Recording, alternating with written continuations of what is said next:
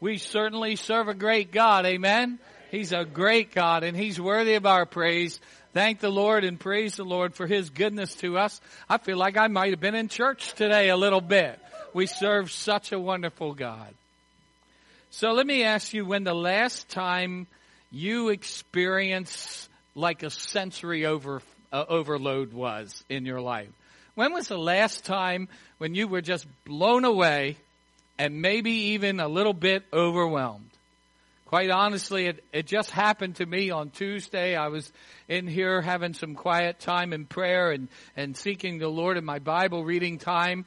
And I read something that just overwhelmed me, and I was in here just giving God praise. I just got overwhelmed by what I was reading and just overcome thinking about how good He is, and it was a wonderful time. And then again, the same morning, I was in a meeting with someone, and I just got overwhelmed. And when I was talking to them, my emotions all came to the surface, and I was just praising God as I was meeting them, and it was quite an experience for me. And I think it's fair to say that there are a whole lot of people in our country, in our world, who just wouldn't get that. And I don't say that in any arrogance, and I don't say that with any kind of unkindness in my heart. But first of all, there are a lot of people who genuinely are puzzled by anybody who believes in God. The God of the Bible in particular. They don't know how we make that leap. They don't understand why we have faith, and it doesn't make a lot of sense to them. And there are people who don't understand why so many of us will get up in the morning and get ready and get gussied up and come to church and gather together so that we can do what we do. Why do we sing? Why do we act away? Why do hands go up in the air? Why are we praying? What is that? For a whole lot of people, they're just trying to figure out, what is it about you people that you do that? Why? It doesn't make a lot of sense. And when I say that, again, that's not criticism toward other people. I'm stating a fact that in probably increasing numbers, percentage-wise, it's puzzling to people why we worship. Why we come together, why we do that. There are so many who don't understand our kind of faith. And when I say that, I just the way that we act when we come together and we worship. Many people would hear me talking about being overwhelmed in the Lord's presence, and that sounds so weird. It sounds foreign. It sounds contrived to so many people, and they wonder, why? Why do you worship? This is our third week in this series that I began and called it The Last Stage, where we are going through the book of Revelation, the last book in your Bible. And in chapter 1, together we learned that this book, the book of Revelation, is from Jesus Christ. It is His revelation. It is the Son of God's revelation to the world to reveal what will one day happen and is about to happen in what I have called the last age. You'll remember me saying that we are living in what is known now as the dispensation or age of grace, which is the next to the last age. We are living in the age just before the last age, brothers and sisters. So what I'm saying and what I've said to you before is things are not going to remain the way they are right now on planet Earth. Things are about to change, and they will be radically different. And we're going to see that. That's going to happen. And the book of Revelation, I believe, was provided to us that Jesus stood before His church and He said, I want you to be prepared for the fact that the world isn't just going to keep going the way it's going. One day, everything is going to change when I, God, act. And so the book of Revelation is to help prepare us. And you'll remember that chapters 2 and 3 are in red, at least in my text, in my Bible. And red in my Bible means that is directly quoted from the mouth of Jesus Christ. And before He said hardly anything about what will happen in the future, He had a message for His church. And you'll remember some of the things that I talked to you about last week when we talked about this. I just remind you that in every church, there was sort of a pattern in the way He addressed the church. He made sure that, first of all, we knew who it was who was talking, I am. is speaking to us. He said, I am. And I love that name. I love it. It comes from the Old Testament when Moses didn't know what to call God, didn't know what his name was. And he said, God, you're calling me to go deliver people from the Egyptians. And what if I go to my people and they ask me what your name is? Tell me what your name is. And God said, you just tell them that I am sent you. And there's the same I am as Jesus Christ, because he said before Abraham was born, I am. And so Jesus would identify, I am. And then he would say, I am the one with the sharp sword that proceeds out of my mouth. I'm the one with the blazing eyes of fire, and so on and so forth. To make no mistake about it, who was talking? The conquering King of Kings and the Lord of Lords spoke to his church. And you'll remember then we said that the Lord made a point of saying, not only did he say, I am, but then he said, I know. And folks, I don't know what that does for you, but that sends a little bit of shivers up and down my spine, because I just want you to know that the Bible is very clear. He knows it all. He knows us from beginning to end. He understands. The I am knows. And then we talked to you a little bit about the responses that we are to have in this week. I would like for us to move forward to chapter 4. Today we'll be looking at chapter 4 of Revelation. It's not that long of a chapter, so I want to read it for you and read it to you. So if you'll turn, I'm using the New Living Translation. Then as I looked, I saw a door standing open in heaven, and the same voice I had heard before speak to me like a trumpet blast. The voice said, come up here, and I will show you what must happen after this. And instantly I was in the Spirit, and I saw a throne in heaven and someone sitting on it. The one sitting on the throne was as brilliant as gemstones, like jasper and carnelian. And the glow of an emerald circled his throne like a rainbow. 24 thrones surrounded him, and 24 elders sat on them. They were all clothed in white and had gold crowns on their heads. From the throne came flashes of lightning and the rumble of thunder. And in front of the throne were the 7 torches with burning flames. This was the sevenfold Spirit of God. In front of the throne was a shiny sea of glass, sparkling like crystal. In the center and around the throne were 4 living beings, each covered with eyes, front and back. The first of these living beings was like a lion. The second was like an ox. The third had a human face. And the fourth was like an eagle in flight. Each of these living beings had 6 wings, and their wings were covered all over with eyes, inside and out. Day after day, night after night, they kept on saying, holy, holy, holy is the Lord God the Almighty, the one who was, always was, who is, and who is still to come. Whenever the living beings give glory and honor and thanks to the one sitting on the throne, the one who lives forever and ever, the 24 elders fall down and worship the one sitting on the throne, the one who lives forever and ever. And they lay their crowns before the throne and say, you are worthy, O Lord our God, to receive glory and honor and power. For you created all things, and they exist because you created what you pleased. Do you need a second to catch a breath? Do you need a moment to just imagine this? I assume if you have ever experienced anything close like what John experienced that day, you would be overwhelmed. To remind you, when John woke up that morning, he was on the Isle of Patmos. The Isle of Patmos was a place where people were sent away to be exiled, and they would put them in isolation. It was no vacation. It was no pleasant way to spend your days. It was very, very difficult to live there. And because it was the Lord's day, John by himself wanted to worship his God. And he says he was in the Spirit worshiping God when suddenly the silence and the solitude is broken by a powerful voice from behind him. It sounds like a trumpet blaring. It sounds like rushing mighty waters behind him. And the Bible tells us, he tells us, that he turned to see who was speaking to him, and beheld the risen Lord, the King of Kings. Not like the Lord that he had walked with. It was the same Lord, but this was a different manifestation of him.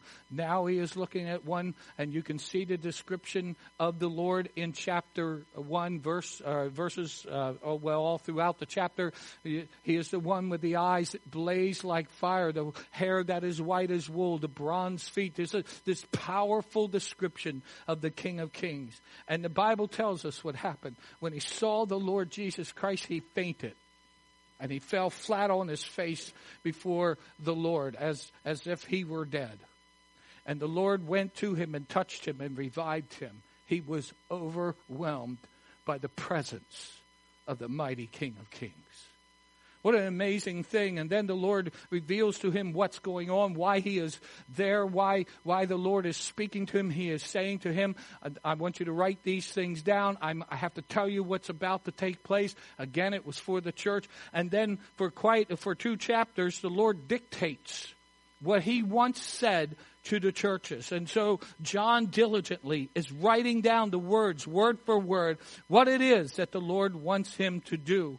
And after that, he sees a door that is open in the heavens immediately.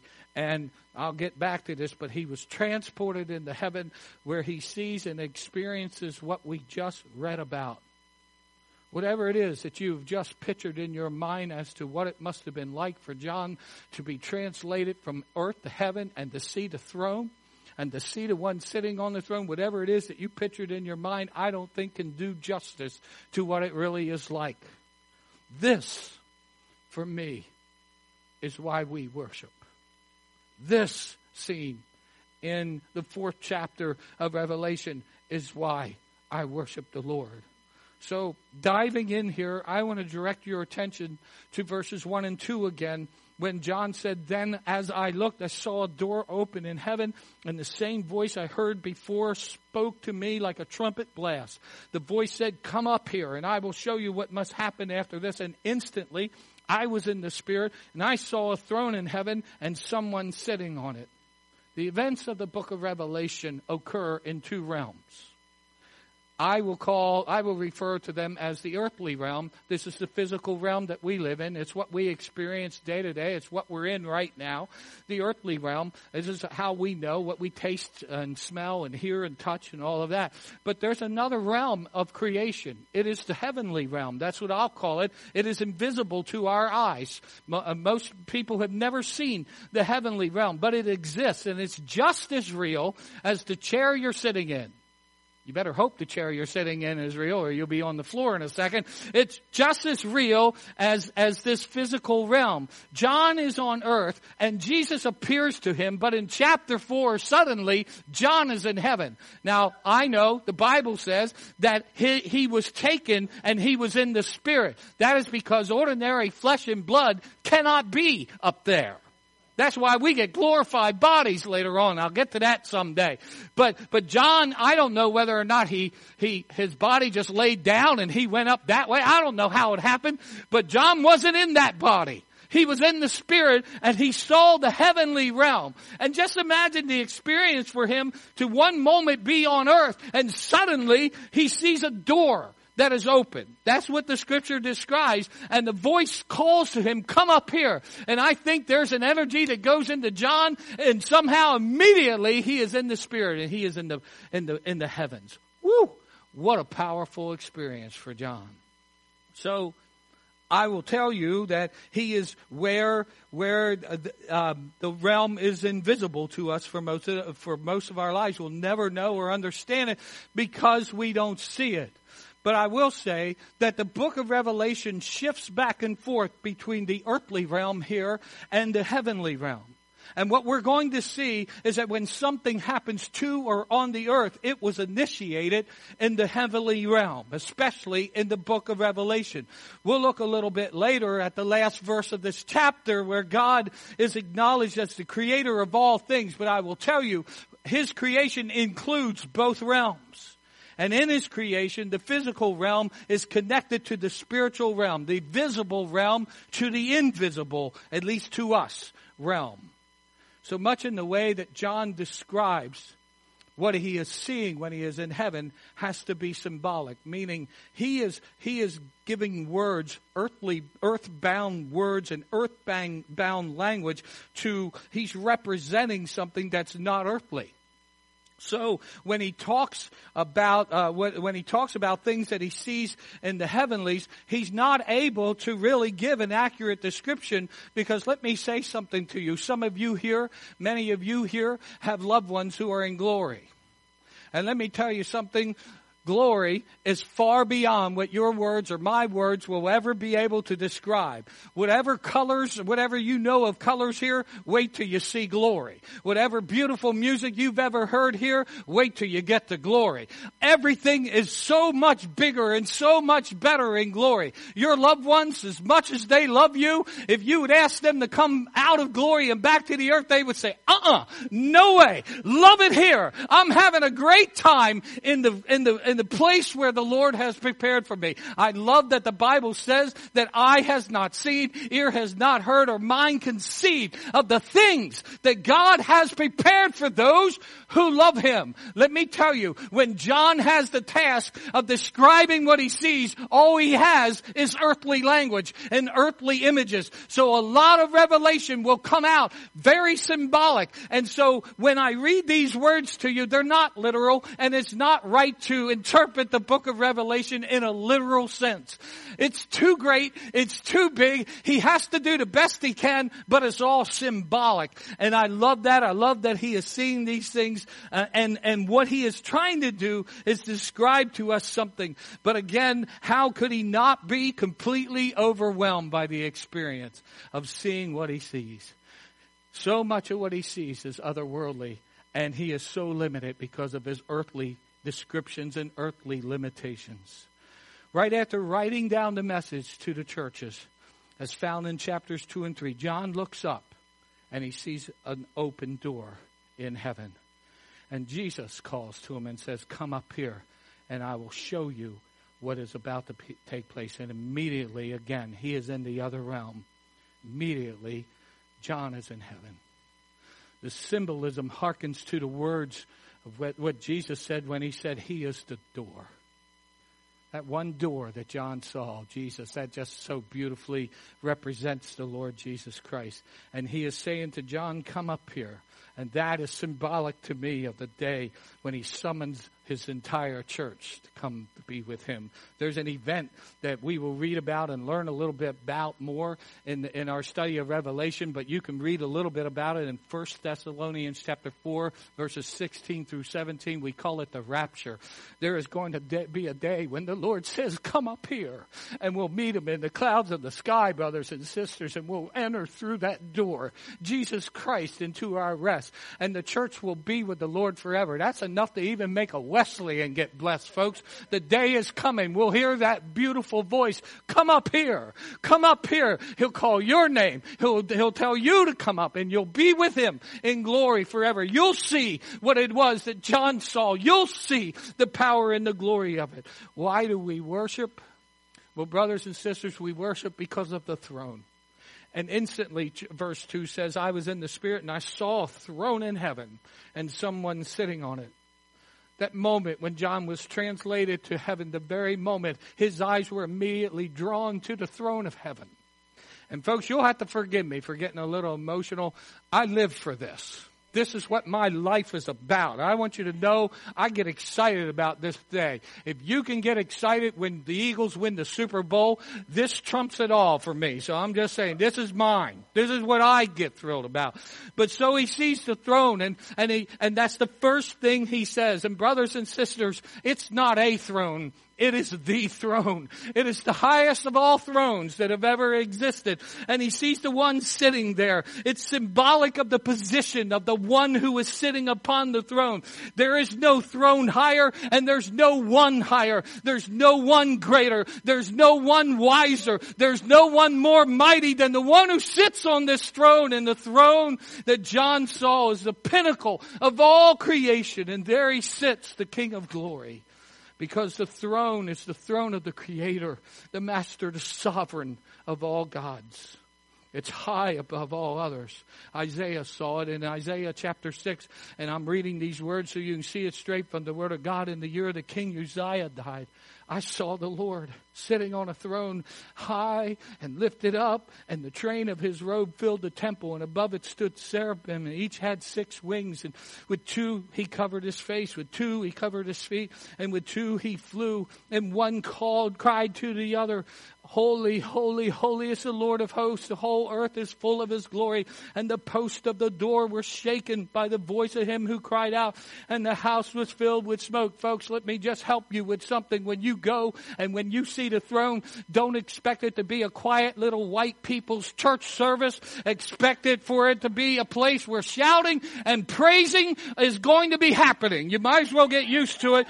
God's going to park you probably right next to somebody that'll make you uncomfortable. And that'll be okay. But there's going to be a place of such joy, a place of such exaltation. And folks, I promise you, the very first thing you will see when you leave your body and you go into heaven, if you are a believer, the very first thing you will see is the throne of heaven. You will see God. You will see him high and lifted up. I say this with great respect. But we worship him because he occupies that throne. He has no rival. He has no equal. Now and forever, our God reigns. I say it with sincerity and respect to everyone else's right to choose who they want to serve. But I have to wonder why people worship anything or anyone other than the Lord God who sits on that throne. If you or if who or what you worship doesn't occupy that seat, why worship him or it? Why? There's no reason to. What puzzles me even more are people who just ignore God. They somehow know that there is a God, but they push him off and they ignore him. That said, we worship him because he is on the throne. He is the sovereign of the universe. He is firmly in control. He created it all, and he is on the throne. We worship the one. He saw the one who sat on the throne. And folks, there's only one God. There's only one who can sit on that seat, brothers and sisters. Nobody else can sit on that throne. No one is worthy to sit on that throne. I love verse 3. The one sitting on the throne was as brilliant as gemstones, like jasper and carnelian. The glow of an emerald circled his throne like a rainbow. Again, this is earthly language trying to describe something too beautiful and too wonderful to express. I know the Hebrews tells us that God lives in unapproachable light. I know another place where the Scripture tells us that Jesus' face shone brighter than the sun. All I know is the one who is on the throne outshines them all. And he's the one we worship, and he's why we worship. It's because of who he is. It's because he belongs on that seat. Again, remember, John is doing his best to describe what he is hearing, what he is seeing, what he is experiencing. He's trying to describe the presence of Almighty God. I can imagine as he penned these words later on and was reflecting, he probably trembled as he wrote about the King of Kings and the Lord of Lords, the sovereign God. I'm sure his heart felt like it would explode. It was otherworldly glorious. And the one sitting on the throne was brilliant. The splendor of a king, robed in majesty. Let all the earth rejoice. All the earth rejoice. He wraps himself in light, and darkness tries to hide and trembles at his voice. Trembles at his voice. How great is our God. Oh, brothers and sisters, we worship because he is great.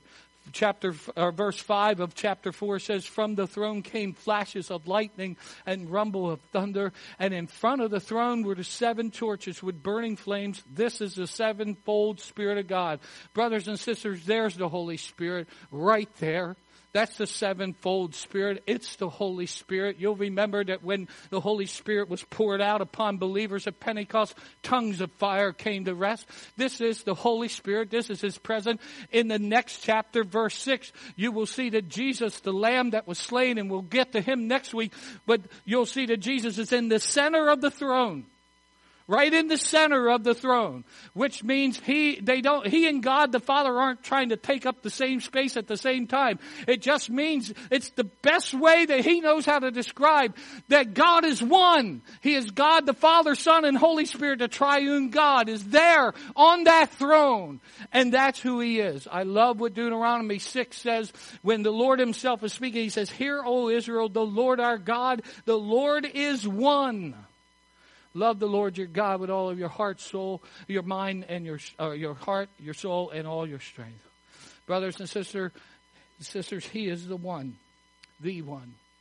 He is the only one worthy to sit on that throne. He is Lord. He is God.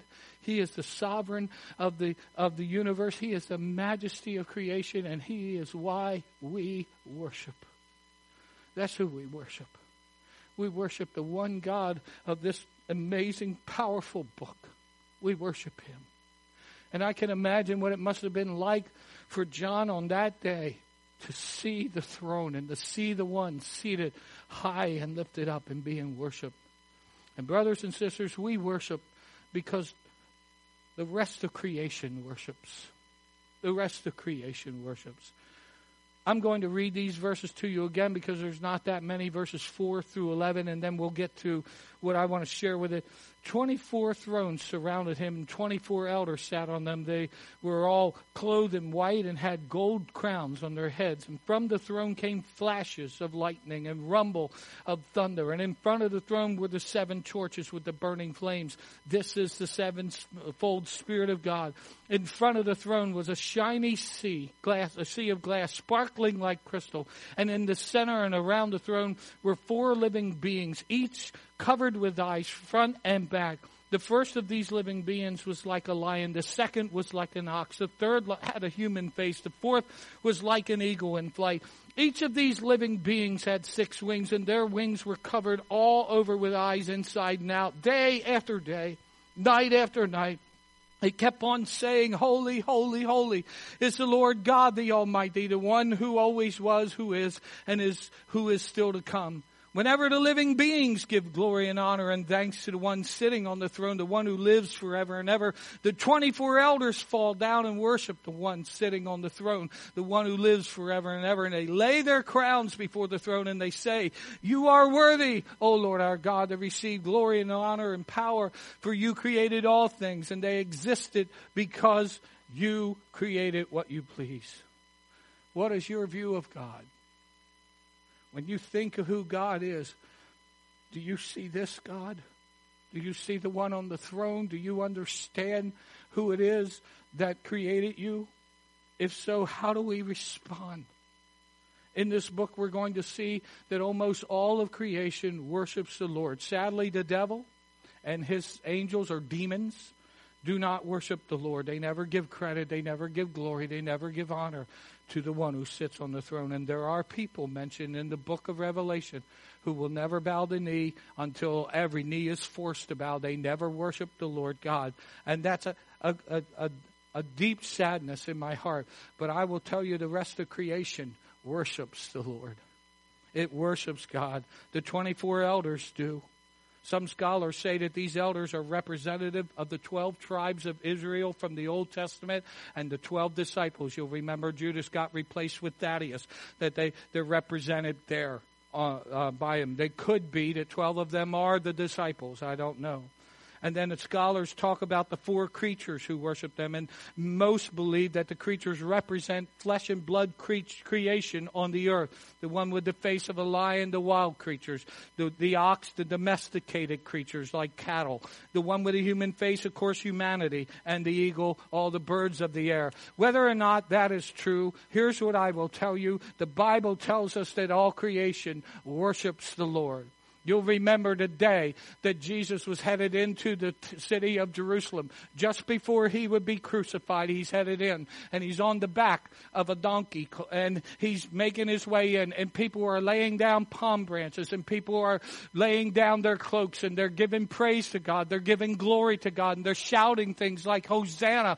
And the praises are being lifted up. And as he is coming into the city, the religious leaders were disturbed by all of the praise that is being being heaped on Jesus, and one of them rebukes the Lord. And he says to Jesus, you need to stop all these people from saying these things and giving you glory. Glory belongs to God. I love what Jesus said. If I make them stop, the rocks are going to cry out praises to my name, because all of creation praises the Lord. The Bible says the trees clap their hands. The Bible tells us that the waves roar in the power, because He is a mighty God. He is a God worth worshiping, folks. You know what's sad? So many people will end up without Him because they refuse to worship Him, and trees worship the Lord. Rocks would cry out. And there's an old song I like a lot. It's a little camp chorus. Ain't no rock gonna cry in my place. Folks, I want to praise the Lord because He's worthy. I praise Him and I worship Him because of the throne today. I worship Him because He's the one. I worship Him because all of other creation recognizes the Lord. Just demons and humans that are stubborn don't.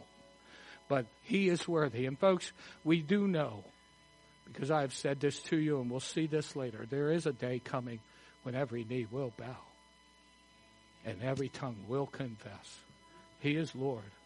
Folks, this isn't God being egotistical. All the worship that you will read, and as we go through the book of Revelation, you'll see worship services just break out in heaven. Man, and I can't wait to the last one because I get to be part of that. When the angels, all of them, are singing praises to the Lord, and the New Jerusalem has the Senate, and the children of God join in their song. Woo! That's enough to get a Wesleyan pastor blessed right there. That's enough to light a fire even on me. And if your fire doesn't get lit about that, then maybe you got wet wood, because, man, how can you not be blessed thinking about how good God is? So here's how I want to end our service today. If all creation praises God, I'm asking you, will you today? Will you earnestly and wholeheartedly, we'll do it through song. There's many ways to worship the Lord, but will you from your heart sing this song that we sang a little earlier, How Great is Our God? Will you take it to heart? Will you not just go through the motion? Will you sincerely lift up praises to the Lord? Because let me tell you something. The angels are praising Him. The 4 living creatures are praising Him. The elders are falling down. They're casting their crowns, and they're worshiping. And they're shouting, you're worthy. Holy, holy, holy is the Lord God Almighty. You're worthy of this praise. And so I just want to end this service in a little bit of a different way. I just want us to worship together. Amen? Just lift it up. If you need to stand, stand. If you need to kneel, kneel. If you need to sit, then sit. But let's do the very best that we can to give some praise to the Lord before we live. After we're done, I'll dismiss you. But let's give some praise to the God today. He's such a good God. He is worthy. Splendor of the King. Hallelujah, Jesus. Clothed in majesty, and all the earth rejoice. All the earth rejoice. He wraps Himself in light, and darkness tries to hide. Trembles at His voice. Trembles at His voice. How great is our God! Sing with me. How great is our God, and all will see how great is our God.